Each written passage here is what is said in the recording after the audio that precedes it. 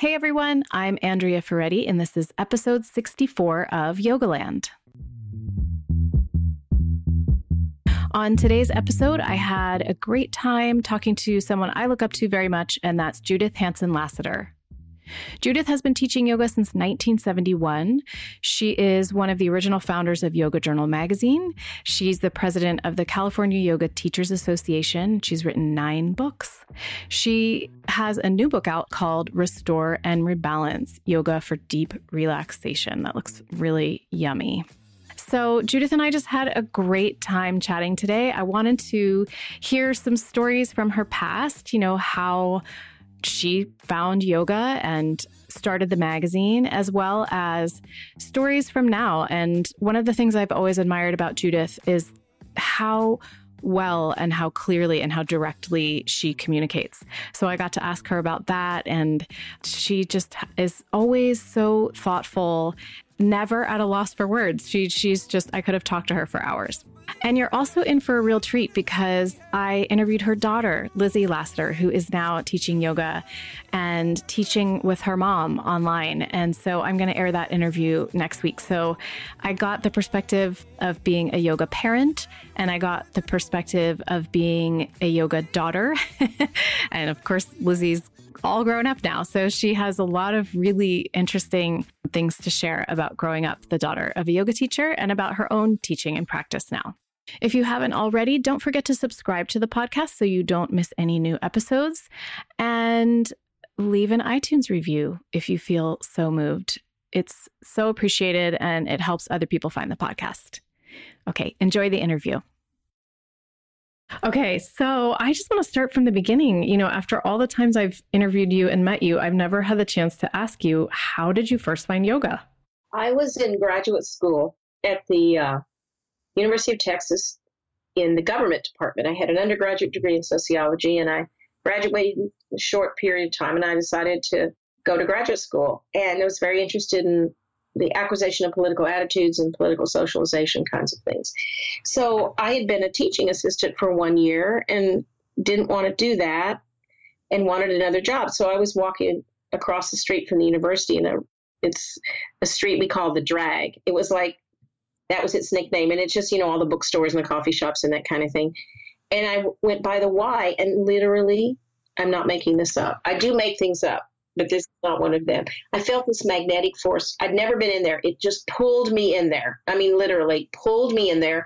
And I walked up to the desk and said, "Hi, I'm looking for a job for the fall." Because I had to write my thesis and I had to live. I had a $70 apartment, $70 a month apartment, in the old days. But I still needed to eat. So they looked at me. They all stopped working and just looked at me and said, "How did you know we were looking for someone? We just got out of a meeting deciding we needed a program associate." And I don't know, that's the force was with me. So they hired me, and one of my perks was they had just started a yoga program. So I got to take yoga, and I did because I wanted to go do dancing again, and I kind of had some arthritis. So I took my first yoga class, and it was literally like someone opened a door, I walked through, and they closed the door, and I was in a whole new world. I got up the next morning, I did what I remembered, and within 10 months, my teachers left, and I took over a 200-person yoga program, and I taught 5 days a week, and it was like, learn how to teach, jump in the swimming pool, learn how to swim. And after 5 or 6 months of that, I realized I needed to learn more. And so my husband and I, when I got married, my husband and I both wanted to go back to school, and I wanted to go to physical therapy school.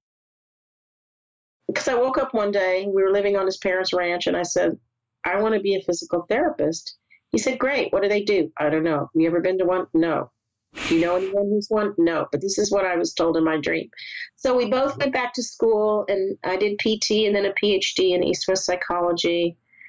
And because I wanted to dig a very deep well in the world of yoga and just really know all of it, I did a PhD in East-West psychology, wrote a dissertation about the difference in the view of the mind and the self from the Eastern and Western viewpoints. And I did the physical therapy so I could have some sense of the anatomy and the way the body really worked and moved. And then I did a master's program and then went to law school. And so that's what happened. I knew that you had the physical therapy degree. Did you ever practice as a physical therapist, or did you use that to apply to your yoga teaching? The second. Mm-hmm. I learned so many valuable things. I am, licensed, although now I have an inactive, but current license. I am licensed. I did my internships. I finished the program. Because at that time, 1973, 74, when I was in school, yoga teacher was like unheard of. Yeah. It was weird. Mainly I wanted to learn, but I also wanted to have something to fall back on because PTs make good money. Yeah, that's really smart. There's things that are interesting. And I thought, well, at least I can be a physical therapist. But it was really, I know this sounds strange perhaps, but it was really planned out in some way. I was following, every time I put my foot out, there was another step leading to where I was going. So many things fell into place. So many coincidences, quote unquote, happened that brought me to California, that brought me to the Bay Area. That, here's one. We came a year early to establish residency, so we could pay tuition, which was quite low in those days, the California system. And we could both do what we wanted in the Bay Area. So we got here and I called up UCSF, where the physical therapy program was, and the director of the program just happened to pick up the phone and was in a chatty mood, and she told me how to get in. Oh, nice. Wow. And one of the things was that you do volunteer work in a PT department. So I wouldn't have thought of that. Right. How would you know that? There were over 700 applicants and they only took 40 people. So I didn't know that either. I just was blithely going along. So I looked in the phone book, the Yellow Pages, the phone books. You may not know what that is, but it used to be. I do. Some listeners might not, though. Some might not. Yeah. But I looked in the Yellow Pages, the original Google, and I found I just was drawn to this one place in Oakland. So I called him up and he said, yeah, come over here. So I went over there and I worked on Friday mornings from 8 to 12, and I cleaned out the tub where we soaked people with burns, and I ran back and forth and I helped and I learned a little bit. And one day there was a massive flood up in the Oakland Hills, and he was subletting it in some way with a hospital. They hired him as a franchisor. I don't know, but he was the boss. And he called up and I was there, and he said, I can't get there. Treat the patients. You know what to give them, make notes. So I did. I knew exactly, this one needs lower back massage. This one needs knee exercises. This one, And then he came in about 11:30. He was so impressed because he hadn't lost all that money from I guess partly, that he got on the phone immediately. He says, I'm calling Eileen. I said, who's Eileen? She's the director at UCSF program. Wow. Yeah. And he called her up and said, you have to take this woman. She handled everything so well, blah, blah, blah. Wow. Yeah. So that's what I mean. It was like everything was sort of, this is what I'm supposed to be doing. I just finished this book called The Female Brain. Have you ever heard of this book? It's by... Yes, Louise Breskin. And she has the male brain. Mm-hmm. She works at UCSF, by the way. I know. I'm actually going to try to have her on the show. And there's just this one section, and I don't have it in front of me, so I'll look it up and send it to you when we get off the call. But there is a whole section about how women have the part of the brain that I guess correlates with intuition in a woman's brain is significantly more developed than in a man's brain. And, she talks about how we think of intuition as kind of woo-woo, or just like, it's hard to really think of it as concrete, but it really can be. I mean, it just sounds like you followed your intuition for these steps and things unfolded for you, which is pretty fascinating. There's a Goethe quote, which is, maybe I'll send to you. It has to do with, and I'm going to murder this, but once you commit fully and completely, the universe changes. Felt like that. But I will tell you, there is a book called The Second Brain. And the book itself kind of reads like someone's dissertation, the kind of book where they have a statement, then they have parens and footnotes, and it just breaks up the reading. But the concept is not at all boring. The concept is that we have in our thorax and abdomen receptor sites, neurological receptor sites that respond to the exact neurotransmitters as the brain. So it turns out when we say, I knew in my gut that was the right thing, we did. That's so cool. On the brilliance of the abdomen. Wow. And I call it the belly brain. The belly brain is never wrong. The head brain is really fast and it has delusions of grandeur. But what the brain in your head is doing is receiving massive information from your gut all the time about immunity, fertility, digestion, assimilation, elimination, all kinds of hormones and enzymes. And usually we're not aware of it until it breaks through with pain or dysfunction. But not only is intuition not woo-woo, the human race would not be here if we didn't have intuition. Intuition is actually biologic. Is built into the system. And what's so sad to me is that our culture not only poo-poos intuition, they actively teach you not to trust it. And you and I were discussing earlier schools, and I was talking about a program that my children's private school had in elementary years on emotional intelligence. And what they actually started teaching the children from a young age was to listen to your belly. And that's what they taught them about stranger safety. They didn't. That's so smart. About what's a stranger. I mean, it's not always a stranger anyway. It's your uncle or whatever. But what they talked about slowly, age appropriately, was, you know, that funny feeling you get in your stomach, and they all talked about that. Yes. Okay. If somebody asks you to do something, even if they tell you not to tell, that gives you that feeling, let's brainstorm right now who you're going to tell who will protect you. That's really smart. Brother, your mom. And they went totally on feeling. And I want to tell you this story because it has to do with the yoga journal, by the way, if you don't mind. Of course not. I totally want to hear about early yoga journal.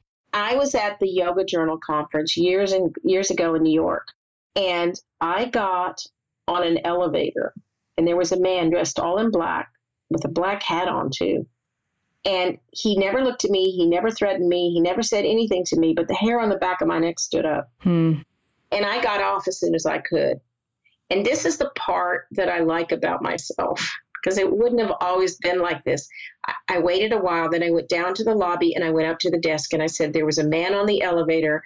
And when I was on the elevator with him, I said he didn't threaten me, etc.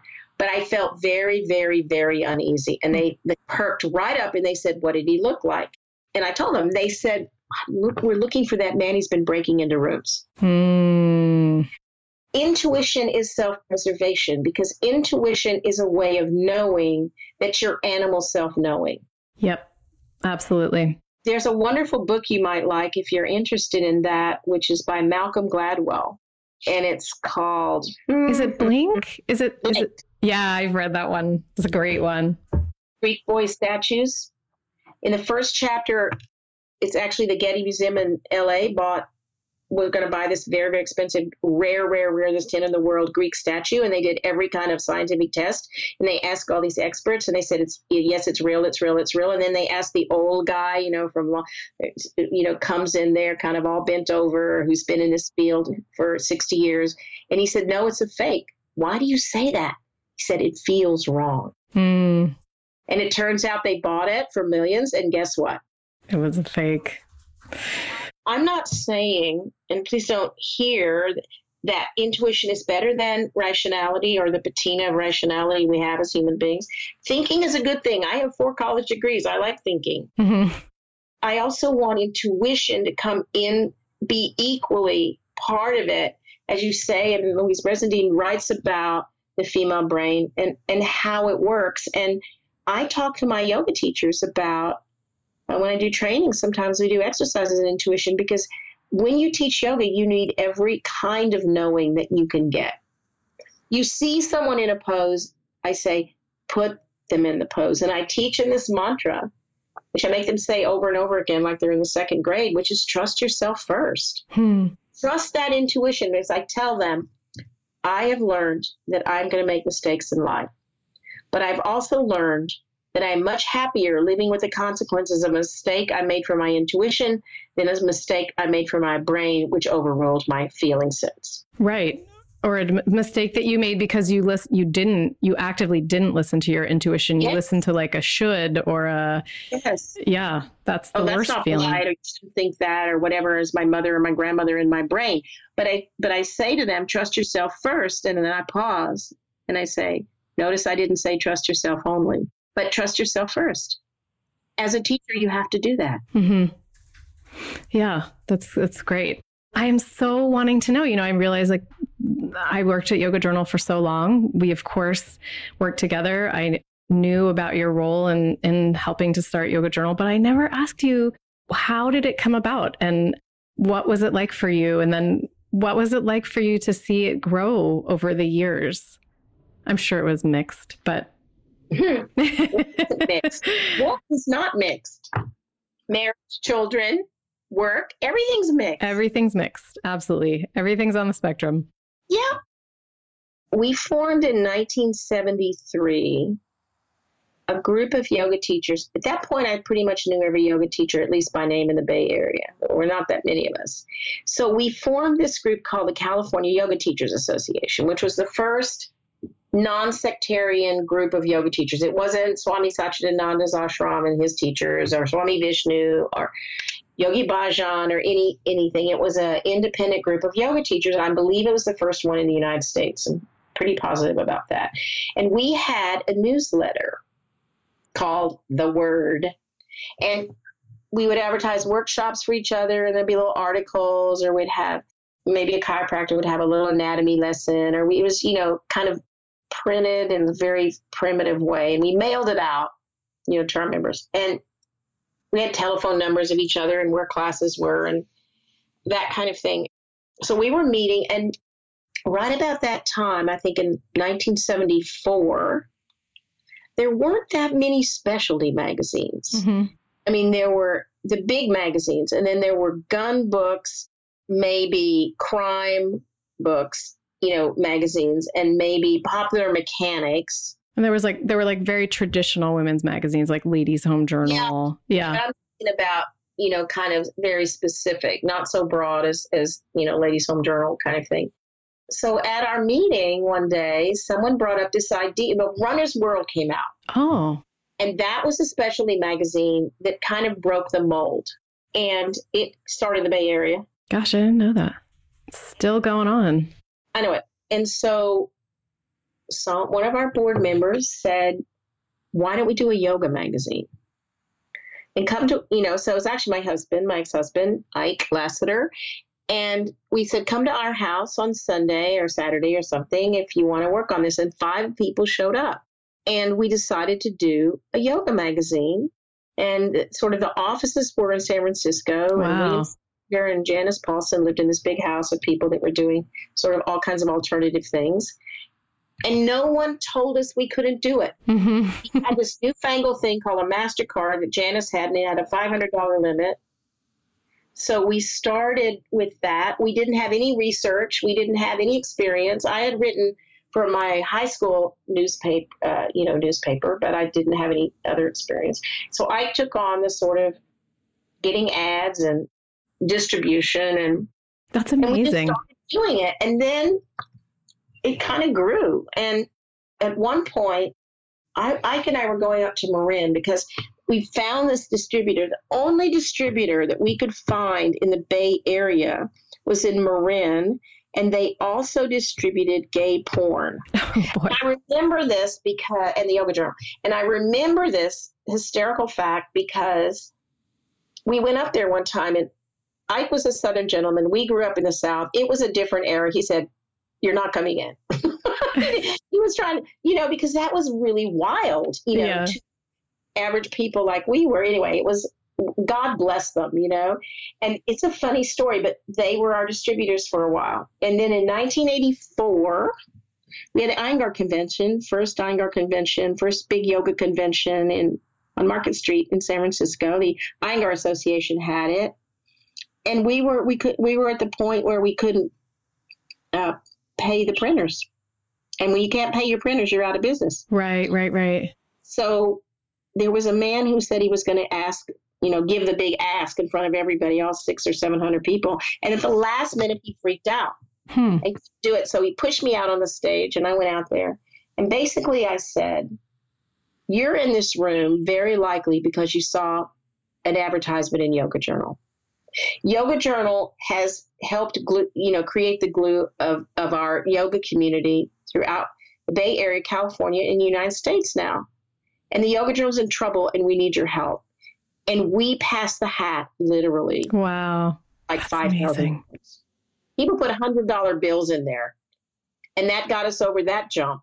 And on it grew. And then we began to pay the writers, and we actually paid people. And one of the wonderful things that I miss about Yoga Journal, I understand it had to make the leap to super professional and compete with a lot of other media, et cetera, et cetera. But one of the things I miss is this sort of mom and pop yoga studio advertisements. And it wasn't so slick, but it was very sincere. Totally. Yeah. Bad. I mean, in the early days, we had Ram Dass, we had Lilias, we had Deepak, and we had some great people on the cover. We had some articles that weren't really bad because I had every single Yoga Journal and all downstairs in my garage, all numbered and put in order. And so I kind of miss that smaller, sweeter, more naive time of yoga where we really needed each other a lot more. We needed each other for comfort and support because it was really swimming upstream. There were times when you'd sit on an airplane, what do you do? I teach yoga, and that would end the conversation. Or people would say, why do you want to sit on nails? Oh my gosh. Wow. Or vegetarian, like, don't you miss meat? I didn't even want to tell people on an airplane that I didn't eat meat because it was so different. And when we did anything, like if anyone opened a yoga studio, you had two jobs. Now it's just you want to get the word out. But in then you had to educate people what yoga was and why they wanted to come to your studio. And by the way, here's where my studio is.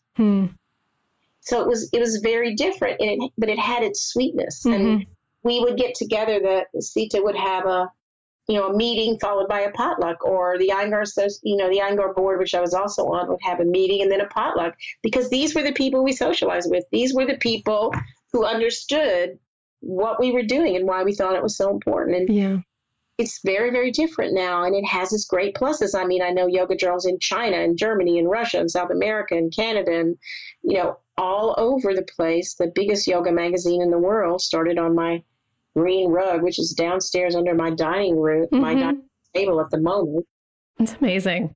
But it's also, there came a time, you turn 18 and it's time to leave in your parents' house and go out in the world and make your own way. And that came for Yoga Journal. It was a teenage, it was a child and it was a teenager. And now it's, a mature adult. And it's out there doing its good in the world in a different way. Yeah, absolutely. I started there in 2002, I think, and it still had that sincere quality that you're referring to. I mean, I remember it so clearly. Like it was such an honor to work there. We just wanted to do yoga justice so much. Like we were very, very earnest. And I think any kind of organizational change is going to have growing pains. So, I went through a lot of different changes and like trying to find our way and all those things. And I remember exactly what you're talking about, that feeling of that we were really a part of the community at that time, I think. And I think the beauty of now is that so many people can self-publish. Like I am right now, I mean, something like I'm doing right now, I couldn't do 10 years ago. So I feel really fortunate that technology exists, because I feel like the individual yoga teachers and people who care about yoga can actually get their voice out there, in addition to like the big publications.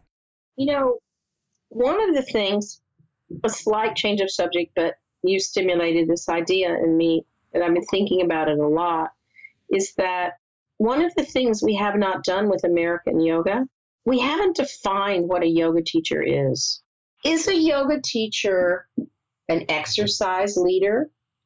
Are they a spiritual teacher, a spiritual guide? Do they have some kind of psychotherapeutic?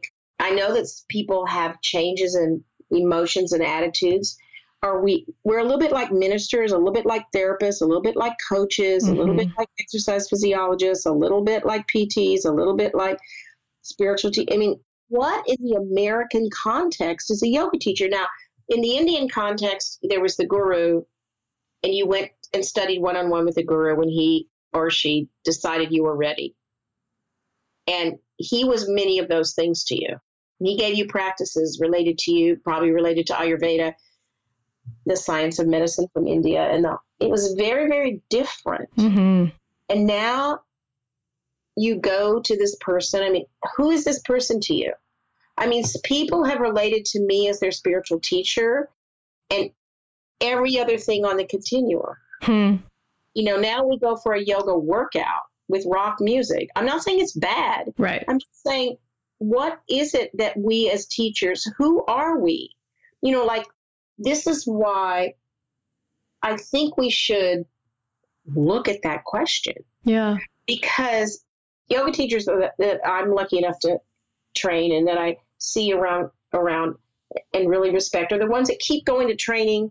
You know, they want to get better. They want to understand their profession, but there is not really a profession, because if you're a lawyer, you know what you do. If you're a PT, you know what you do. If you're a doctor or a nurse or a dentist or other professions, you know what you do and you know what you don't do. Yeah. There's very clear rules about that. And there's consequences for me as a physical therapist if I violate the HIPAA oath, or if I treat someone in ways that are not accepted or unorthodox, or I steal their money, or I have an affair with them, or, I mean, these things have consequences in my profession. All professions have professional ethics. And so I think, but yoga teaching is still in the era of the Wild West. Like, you can put out a shingle tomorrow, never having taken yoga, call yourself a yoga teacher, and all you need to have is students. You don't need any training, any certification. The good ones, of course, never stop studying and want this, you know. But you don't have to have that. Nothing will happen to you. You can just call yourself a yoga teacher. Yeah. That's it. Yeah. That's what I say. You don't need a certificate. All you need are students. So it's the West. And I think it's an interesting, and I'm not saying it shouldn't be the Wild West, but I'd like to have the conversation on a wider scale. I wish Yoga Journal would have this conversation on a wider scale, or somehow, because we really, really don't have a yoga community. And what I mean by that is, a community is a group that holds each other accountable. They hold each other accountable and they support each other. And we don't hold anybody accountable for anything. You can behave really badly, and there's lots of examples of that. Yeah. No one stands up and says, no, you need to take a year off teaching. Come and take some time off and contemplate and study and you know, have some help about, you know, you can look at John Friend, you can look at Amit Desai, you can look at Bikram, you can look at, there's really no community that stands behind you and supports you and says, no, you can't run in the street and play in front of the trucks. You have to come back and self-reflect because we care about you and we want you to be your best self. And there's really no professional guidelines that have any teeth in them. They're all voluntary. And it's sad because yoga teachers want professional respect and professional colleagues. I'd like us to be that way, to get professional fees. You know, some really good yoga teachers I know that teach at like small studios or other places, they get paid like what a babysitter gets paid in San Francisco per hour. Yeah. Yeah. But we can't have those professional perks if we don't take the time to establish what it means to be a yoga teacher and what is the profession of teaching yoga. I would like it to be that in order to be a yoga teacher, you need the equivalent of a college BA or BS. To be a teacher of teachers, you need an MA, and to be a yoga therapist, you need a PhD. My husband is right there with you. He is lately having a really hard time with, I think the thing he struggles with the most is the becoming a teacher of teachers without having, like you said, just sort of hanging out your shingle. Maybe you've done a 200-hour training and you're suddenly teaching teachers. It is the Wild West. It really is. And like you said, there's so many nuances to the job itself.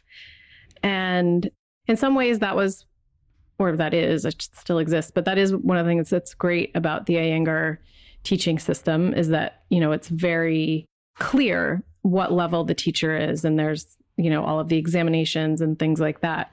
But coordinating that across all of the disciplines is one complicating factor. The ethical factor, I totally hear you. I mean, one of the things I've been talking about on the podcast, actually, one of the teachers, Alexandria Crow, and I have talked about this. She grew up in a fundamentalist Christian family and, would go to, they were sort of like her grandfather was a traveling preacher and would speak in tongues and all these things. And she would see people give up everything for him. And it actually had the opposite effect in her. It made her very suspicious of people in positions of authority. And, she and I had a conversation, which I feel is slightly, I don't know, it's sad actually, that you're often seeking something when you go to yoga. You're seeking, and even if you're not conscious of it, like, even if it's as basic as like, you're seeking a better night's sleep, you're seeking, ease for your back pain, you're seeking, but a lot of times along with that comes, the emotional transformations and the mental transformations, and it makes you really vulnerable. And you must think you're going like I did, if I may interrupt you, was to help get rid of my arthritis so I could go back to dance, and I wasn't interested in the spiritual stuff. Well, that changed immediately. Like, you never know why you're really there. Right. So Right.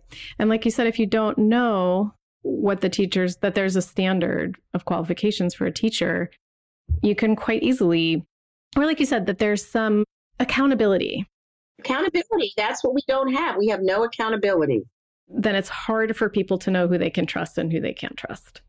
And you do hear about it again and again. If you go to a bad lawyer, you go to the state bar and they investigate and they follow through and they can remove licenses or make him or her pay you or, whatever's appropriate. I mean, I'm not trying to be punitive. It's being really, really clear about what it means to be a yoga teacher. To me, it is an incredible honor and humbling privilege and responsibility that these people come to me with an open heart. Mm-hmm.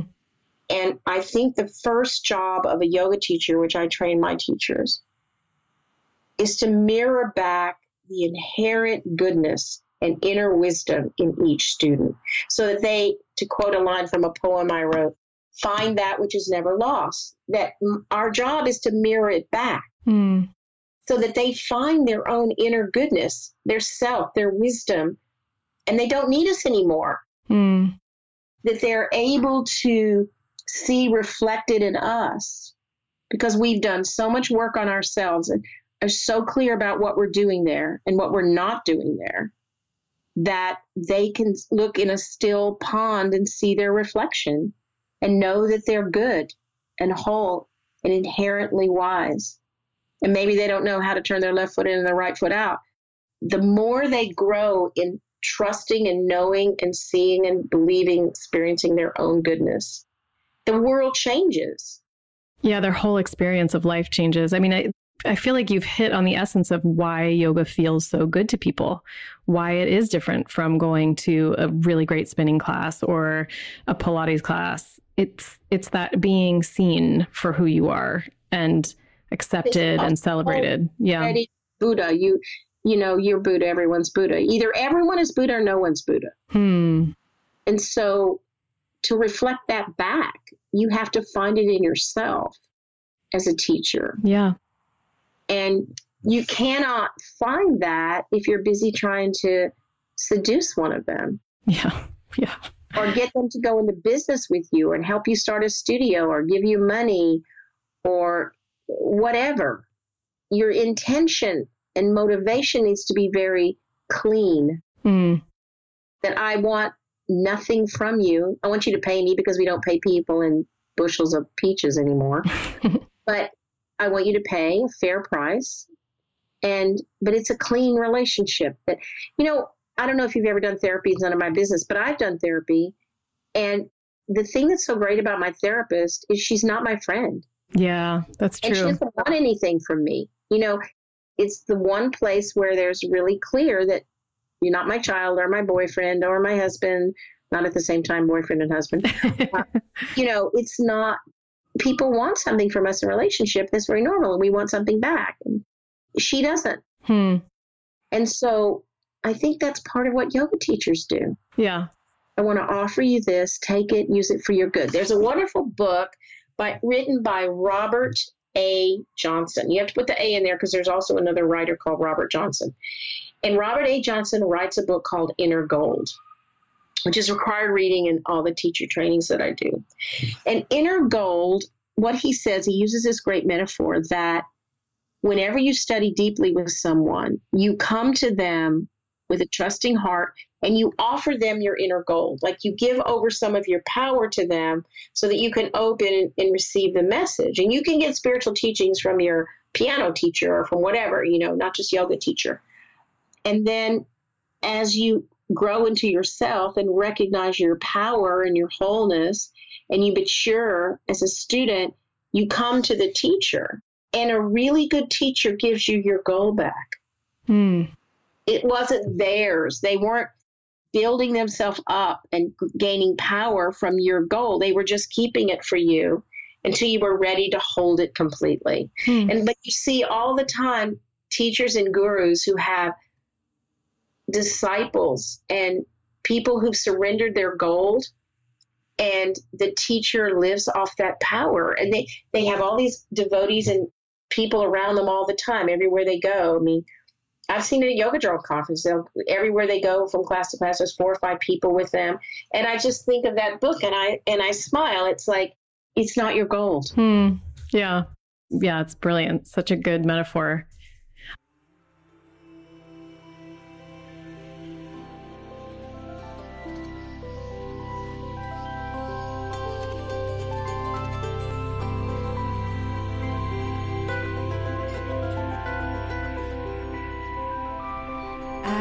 See crashes on shore, let the running seconds slide by, real it's so romanticized.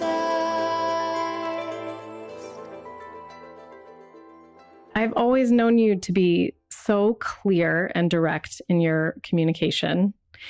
And I'm just wondering, is this something that has always come naturally to you, or is it something that you consciously had to cultivate in your life? Because I feel like I'm speaking for myself here, but as a woman, it took me a very long time to learn to speak concisely and directly.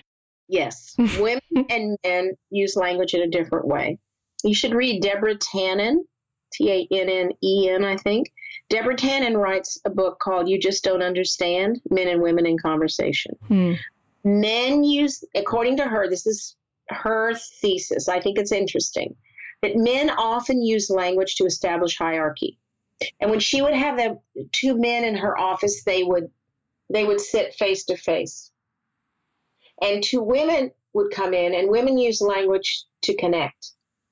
So women would sit side by side. And she talks about it, and it really, really helped me begin to understand that I had been socialized to use language like a woman, which was very indirect.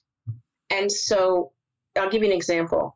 My children went to school, as I told you before we came on this recording, that was, 20 minutes away. And so they had friends that lived further away than just San Francisco.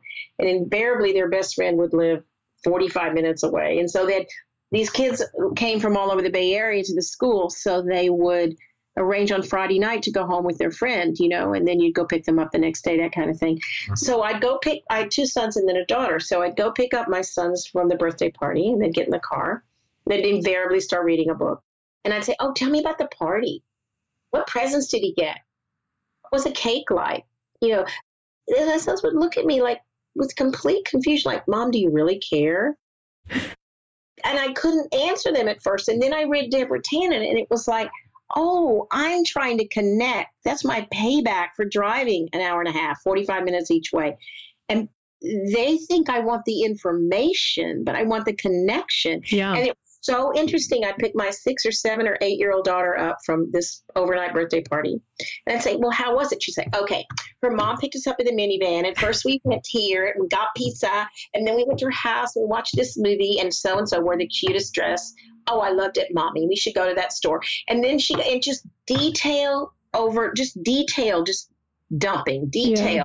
And I felt so good. And when I read Deborah Tannen, I realized, she and I are using language in the same way. We're using it to connect. I don't care what the birthday cake was. I want to be part of the experience. So I explained that to my sons. And I said, I explained it to them. I said, what about this? Tell me about the party and who was there and all the details you remember for 10 minutes so I can feel part of the experience and connected to you. That was my need. I was very clear about it. And then read the book the rest of the way home. They said, okay. And it was a deal. And that's what we did. So I started learning that when my children were fairly young through reading Deborah Tannen. And then I studied communication with Marshall Rosenberg. I took 9 trainings with him, nonviolent communication. And he told a funny story. He said a woman came to him and said, I told my husband that I didn't want him to work so much because I wanted him to spend some more time with me. And, she said, I told my husband I didn't want him to work so much, and assuming that he would understand it was because I wanted him to spend time with me. So he said, okay. And then he stopped working so much, but he started playing golf all the time. And so I began to learn that there was a way of speaking that was compassionate to me as well as to the person to whom I was speaking, that my needs were important in the relationship, and that needs are a precious gift. My needs are a precious gift I give you, and your needs are a precious gift you give me. And I've now written a book called What We Say Matters on language, and it's critically important when teaching yoga. And you're absolutely right. I grew up in a family where people didn't talk about things. Mm-hmm. And everything was swept under the rug. So I grew up with a great need for honesty. And that's probably my number one need in relationship. Do not lie to me. Mm-hmm. I do better with the truth.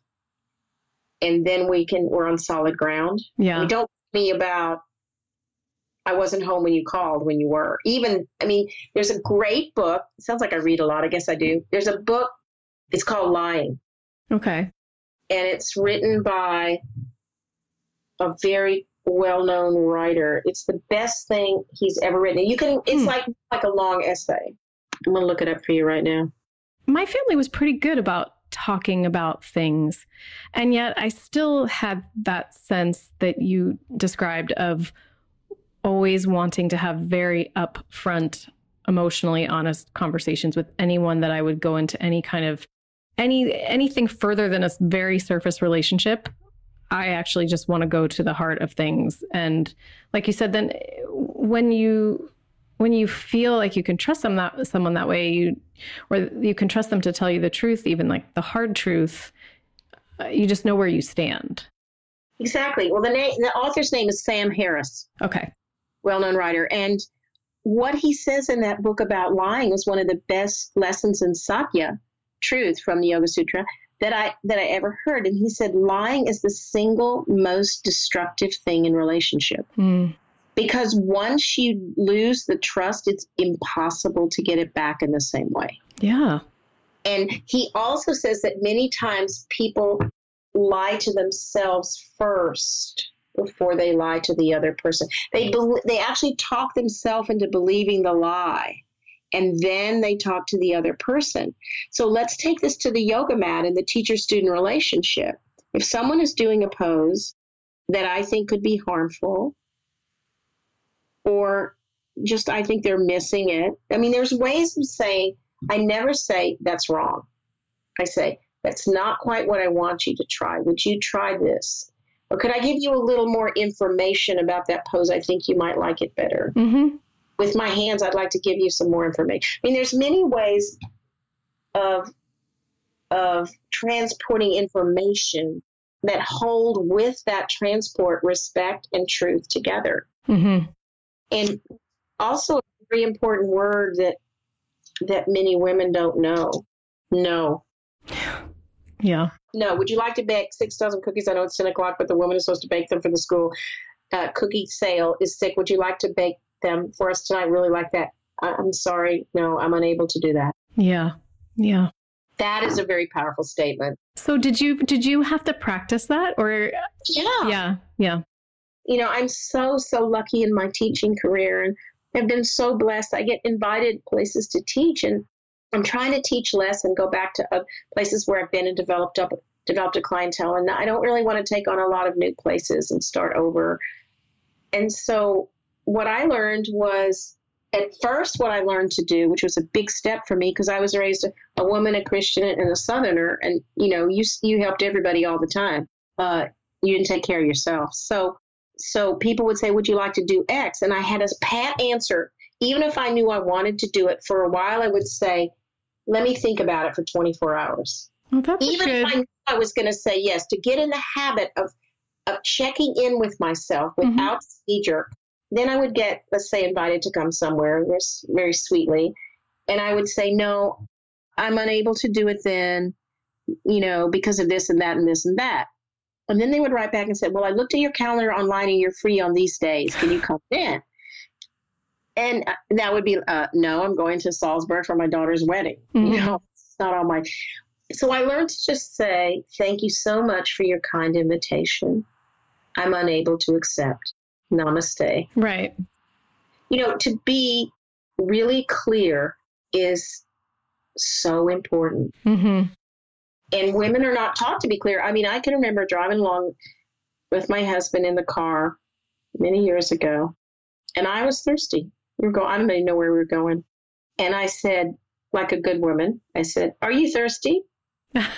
That's great. Expect him to say yes or no, but are you thirsty? And he said, no. And I find myself getting irritated. And then I crossed my arms kind of across my chest, typical woman, and looking out the window. And he said, is something wrong? And then I used the F word. I said, no, I'm fine. Yeah.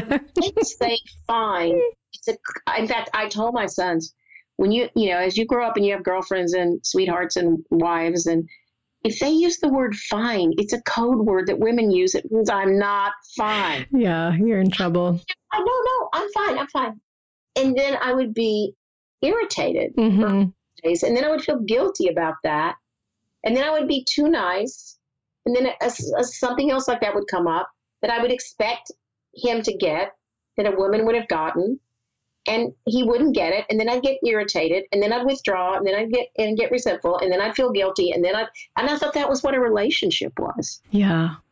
And so now I would just say, I'm feeling thirsty. Are you willing to stop? Now, if he had said no, then we have a different discussion. Right.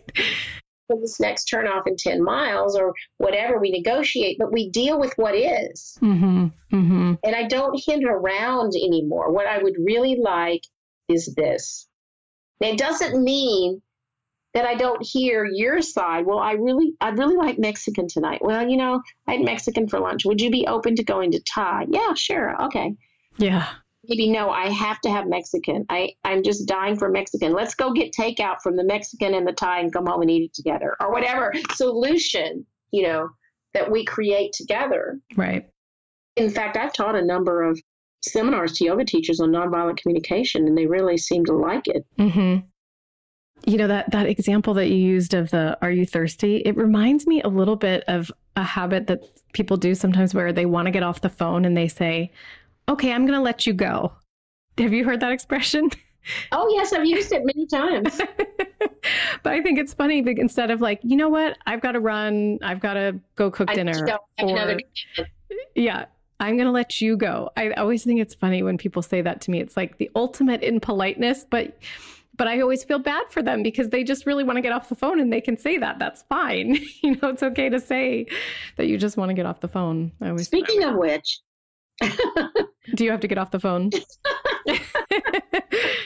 No, but I'm thinking we should wind up if you. Yes, we should wind up. I do want to ask you one more question because I'm going to try to talk to Lizzie soon. Lizzie and I are trying to coordinate a time.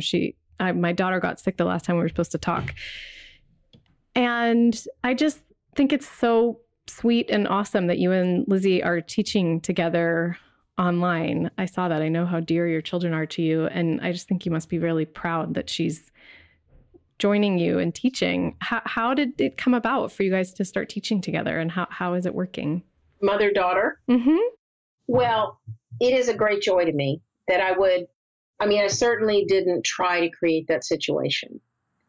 And because she knows nonviolent communication, and I do too, and because we practice yoga in part, she can say to me, Mom, I was really irritated about that. Mm-hmm. She was in college once.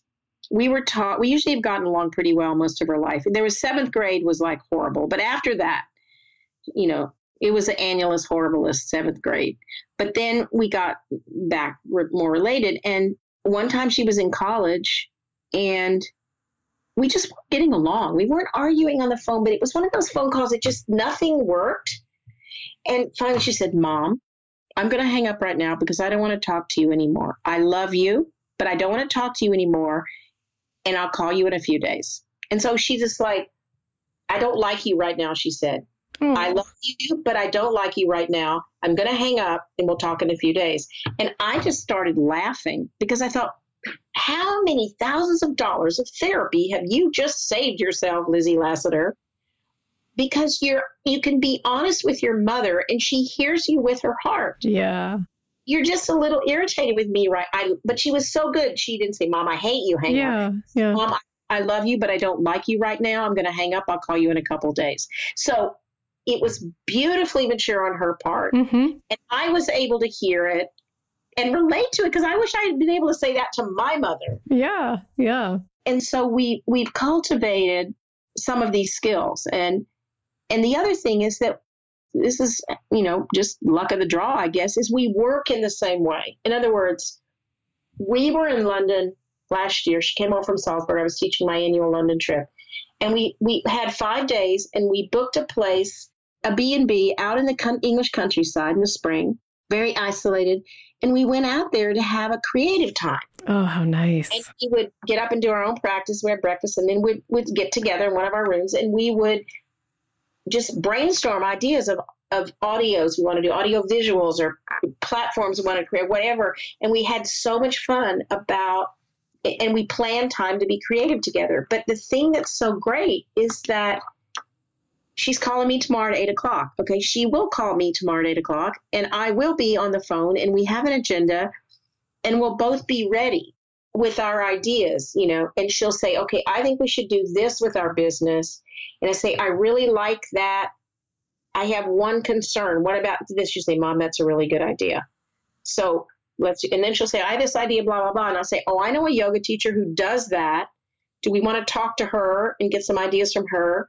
Or she'll say, no, I think we should do this on our own. In other words, we really hear each other and we work in the same way. It's never like she calls me yet, or I haven't thought about the issues we have to solve, or she's supposed to write something for the new experiential anatomy video that we did. And she follows through and I follow through. So we work in the same way and that makes it really good. Plus we have worked on communication in our relationship. Mm-hmm.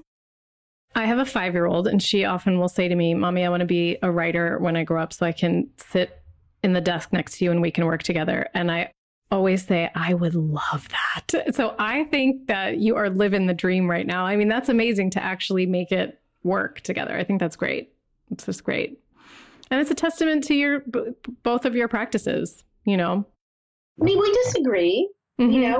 Disagree, but it's really wonderful when you learn that you can disagree without being angry. Yes, absolutely. So let me leave you with this thought, if I may. Sure. I think that empathy for self and others is the key to a happy life. Mm. Because once I can see it from your point of view, everything shifts. So this is my definition of empathy. Understanding, independent of agreement. So I could totally understand why you wanted to do something that I would never want to do, but I don't agree with you doing it. but I understand what needs for you. It sounds like so much fun. Like, can I just tell you a story about my daughter and me when she was a teenager? Sure. You have time? Yeah. Okay. So she comes to me, I think she's 13, and she proposes, Mom, I want to go to the rock concert. It was in the East Bay, I think, with Katie, who was a cute little blondie too, you know. You're 13. And stay out till 2 a.m. Oh my gosh.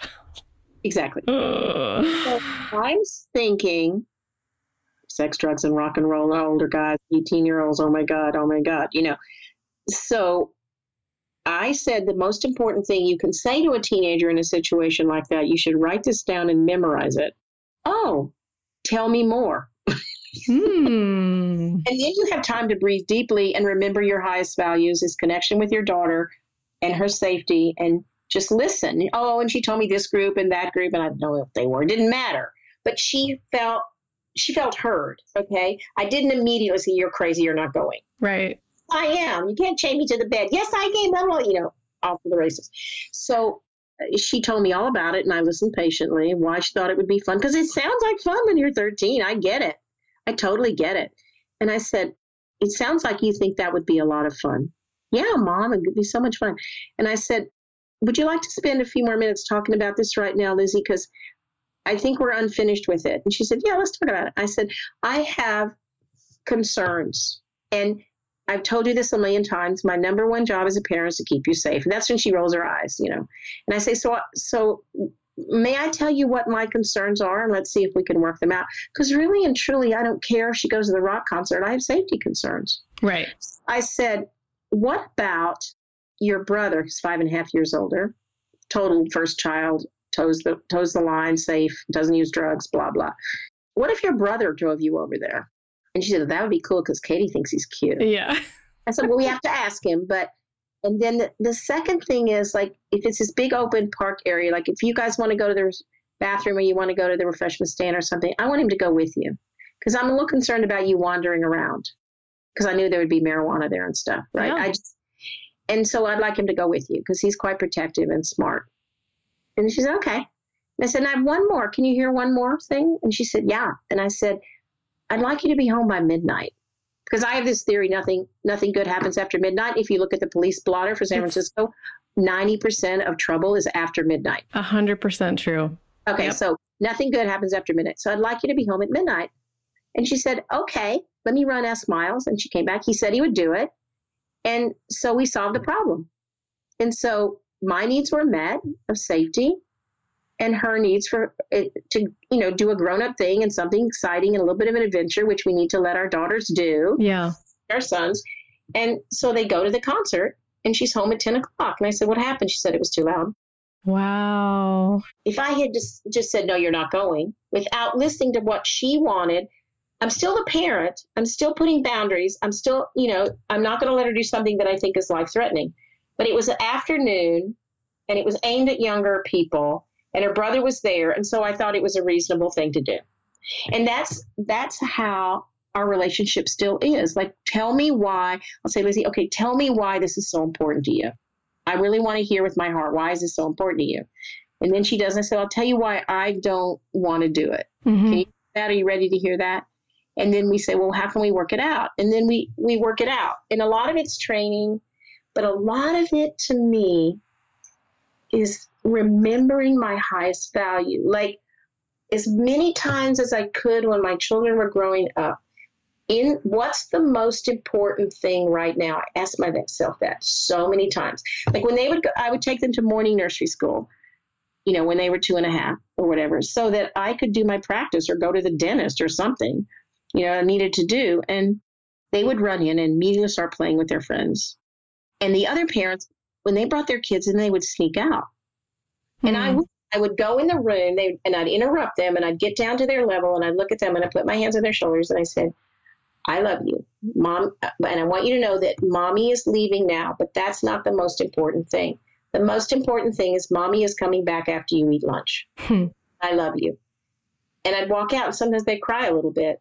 And I'd watch them through the one-way thing, and then pretty soon they were.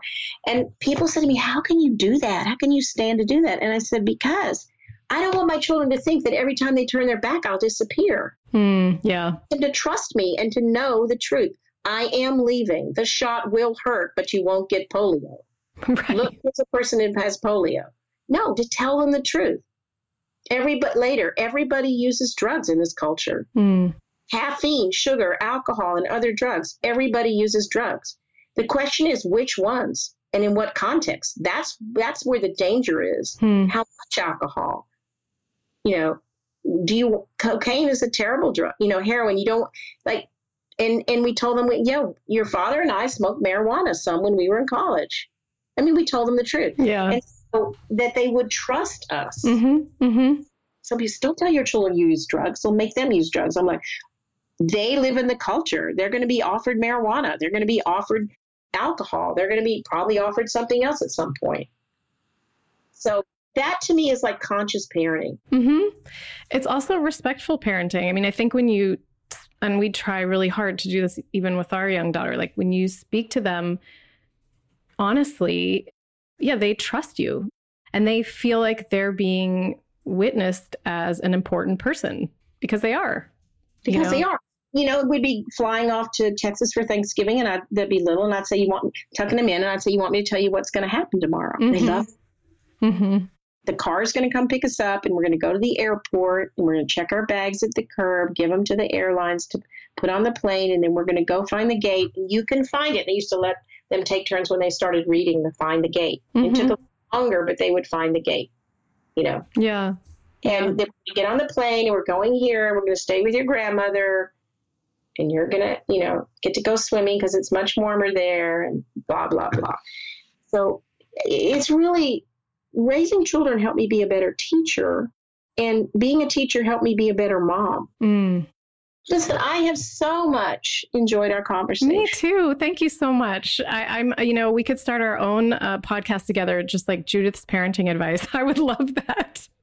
It was great. It was great to talk to you. And let me know when you have a new book coming out, correct? I do have a new book coming out. You can now order it from Shambhala Press or on Amazon. It's called Restore and Rebalance. It's coming out December 26th, but you can pre-order it now. It's a second restorative book. It has some more advanced poses and different poses in my first one, and a couple of poses from the first one with more props than I used in my first one. But it's not a repetition. I want to make that very clear to your listeners of the first book. The first book, if I may, had restorative yoga for back pain or pregnancy or headaches. This book is divided into 3 kinds of poses. Poses in which the head is lower than the heart, poses in which the head and heart are on the same level, and poses in which the head is higher than the heart, and what the respective uses of those kinds of poses and effects as well. Oh, neat. Cool. Yeah. And Lizzie produced the photo shoot. Oh, nice. Great. Got makeup, hair, got the photographer, did that, got the costume person, did everything, got the model. Awesome. Yeah. Well, I can't wait to order it. Well, yeah. This week. Thanks again, Judith. All right. Listen, I want to appreciate you for all you do to make this world a better place through your podcast, through your practice, through your marriage, through your parenting. That your days are filled with service and fatigue and love. Oh, I appreciate that. I can imagine that there's so many wonderful things in your life. And I'm so happy to share the planet with you. And I want you to promise me that you will take care of your sweet self. I will. Thank you so much. That means so much to me. I really appreciate it. Thank you. You're important. Don't forget it. I'll tell you what Margaret Mead said. Don't forget that you're special, just like everyone else. Yeah. But you are. Yeah. Everyone's humbly thank you for listening to my many words, and I hope that our listeners and you gain a little bit of insight, perhaps, or sweetness from them. So much. Thank you so much. We're like the lotus at home in the muddy, muddy water. Namaste to you. Namaste. Thanks so much for listening, everyone. I'll put show notes at yogalandpodcast.com/episode 64, and I'll put a link to Judith's new book and to her courses that she teaches with Lizzie on Yoga Journal.